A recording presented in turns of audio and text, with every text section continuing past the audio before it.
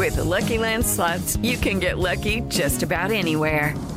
This is your captain speaking. We've got clear runway and the weather's fine, but we're just going to circle up here a while and get lucky. No, nothing like that. It's just these cash prizes add up quick. So I suggest you sit back, keep your tray table upright, and start getting lucky.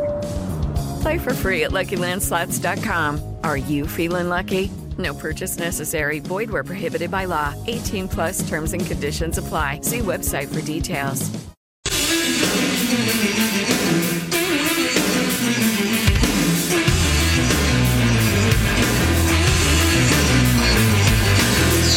The Beta Sports brought to you by our good friends at Gold Key Roofing. Online at goldkeyroofing.com, licensed and locally owned since 1975.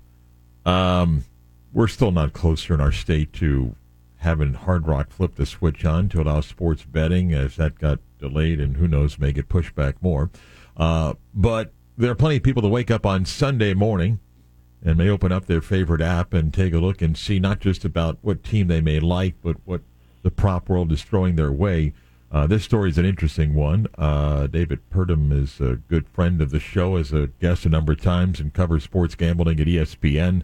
And Dave wrote a story that it's interesting because somebody else had told me about this, not to the extent that Dave wrote, that took off. But David, first, welcome back. Good morning. How are you?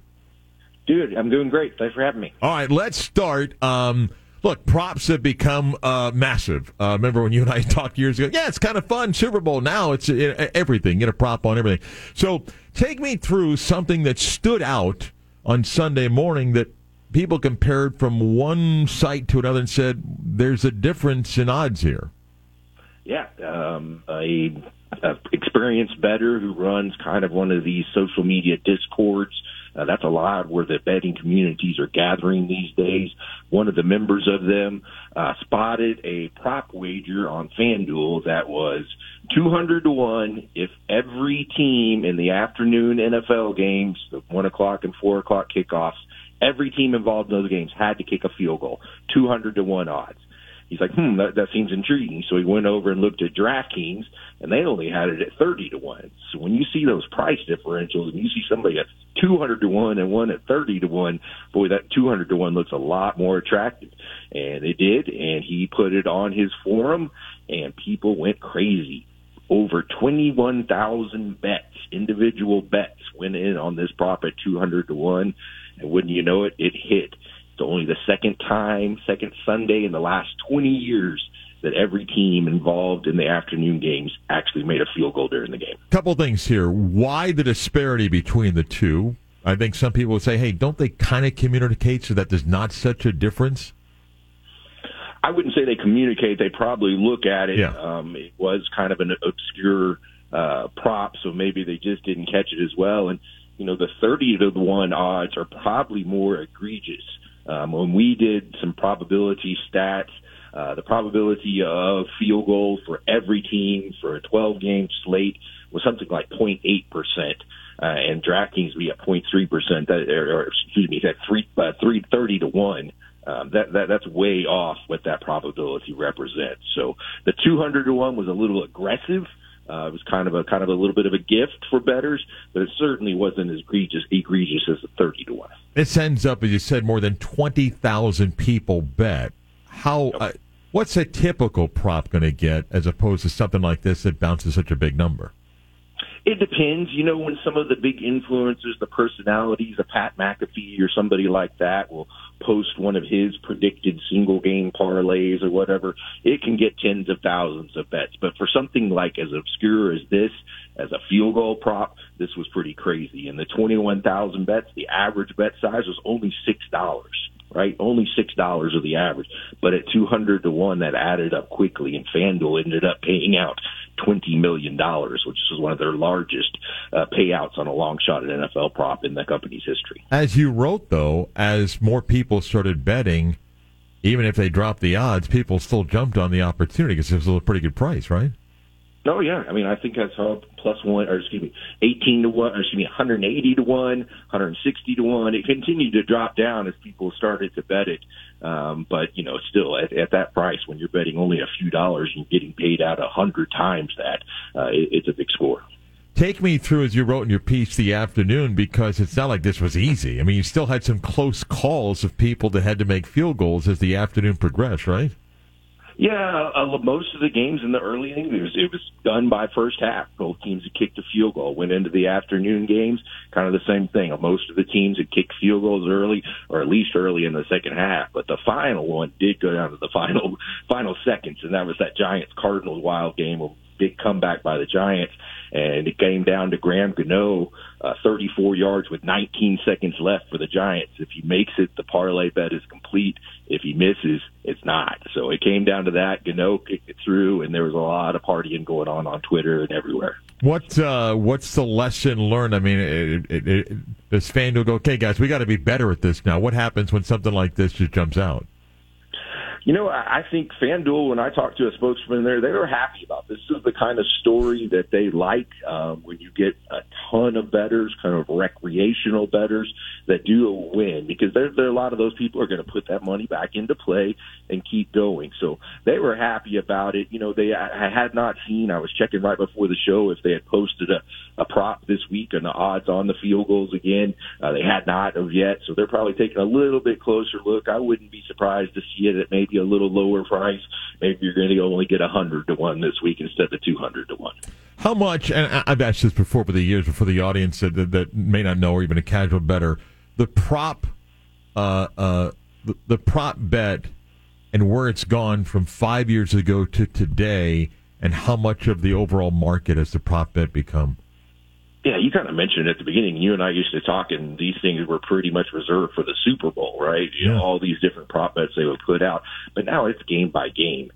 You can bet on everything from who's going to score the first touchdown, who's going to score the last touchdown, to over-under on rushing yards, passing yards, and it's increased in popularity throughout this last 5 years since we've had sports betting legalization around the nation.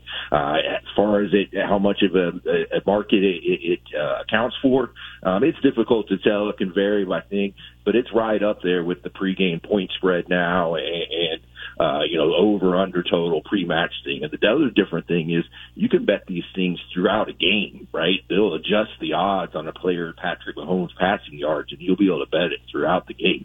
And people do that. So it's accounting for a lot more of the market share than originally. Let me ask you a couple of other notes before we let you go here. There was a lot of discussion when Aaron Rodgers goes down about what sports books should do regarding injuries and refunds. What's the feedback you heard regarding that? Well, that is a controversial subject, and it's kind of crazy to me if a sports book decides, hey, you know what, that was a tough break on that injury, we're going to refund all the bets, and yeah, they get some publicity about it, but I don't see much harm for it. The professional bettors who have been limited by these sports books or banned altogether and are not allowed to play there anymore, it really makes them mad. They feel like, I had a good analogy from a professional bettor. It's like, you know, we're fine paying our taxes, but when I see somebody that doesn't have to pay their taxes and they're getting refunds, well, then that kind of irks us off a little bit. So that's where they're at on that. It's a controversial subject, but hey, you know what? Who's not complaining about it? The people that got their money back. What's the Deion Sanders factor in the betting world? It's crazy. It's absolutely wild. Colorado football games, this is a team that was unranked coming off a one-win season. Colorado football games are the most popular bet on the board. Right now, Colorado has more bets and more money wagered on them to win the national championship than any other team. And they're 100-1 long shot. People, bookmakers are saying, these guys are betting them like they're the outright favorites, and they're a huge long shot. So it's been pretty impressive, pretty incredible, the interest from bettors that Deion has garnered. I'm just curious, and it happens a couple of times, the Monday night doubleheader has to be interesting to the gambling world. It used to be, hey, you got one last game to bail yourself out. Now you got two on these doubleheader Mondays. I asked a couple guys about that. I was wondering, so instead of one individual game where all the money is piled on into it, does it divide it up between the two games, or do you actually get more handle on the two? and they said that you do get more handle. The Saints-Carolina game, the early game on this Monday, it got a little bit less handle than the Browns-Pittsburgh game. But, there was plenty of money on it. Bookmakers are saying, overall we're going to get more action. And that Saints-Carolina game, if that was bundled in a 1 o'clock slate with 10 other games or whatever, it wouldn't have got nearly as much as it did by being on Monday night. Last question. It's not necessarily connected to sports gambling, but I'm curious your thoughts on the cyber attack at MGM and what the industry does in something like that. I mean, it's significant, and I would imagine everybody in the gambling industry does a pause and kind of wonders about that fear of something like that. Yeah, I think that transcends outside of the betting world to the gambling world and to online banking and payment processing. Everybody is concerned about this and has to be very careful with their data.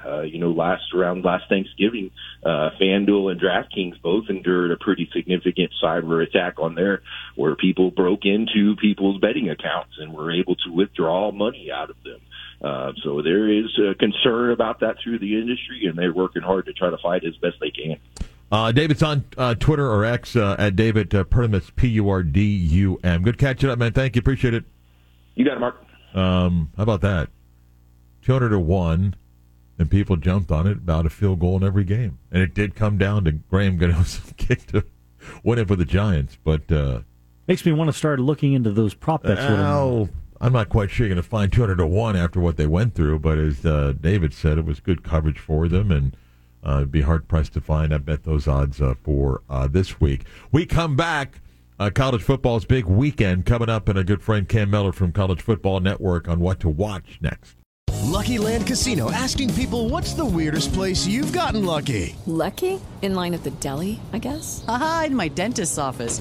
More than once, actually. Do I have to say? Yes, you do. In the car before my kids' PTA meeting. Really? Yes. Excuse me, what's the weirdest place you've gotten lucky? I never win and tell. Well, there you have it. You can get lucky anywhere, playing at LuckyLandSlots.com. Play for free right now. Are you feeling lucky? No purchase necessary. Void where prohibited by law. 18+. Terms and conditions apply. See website for details.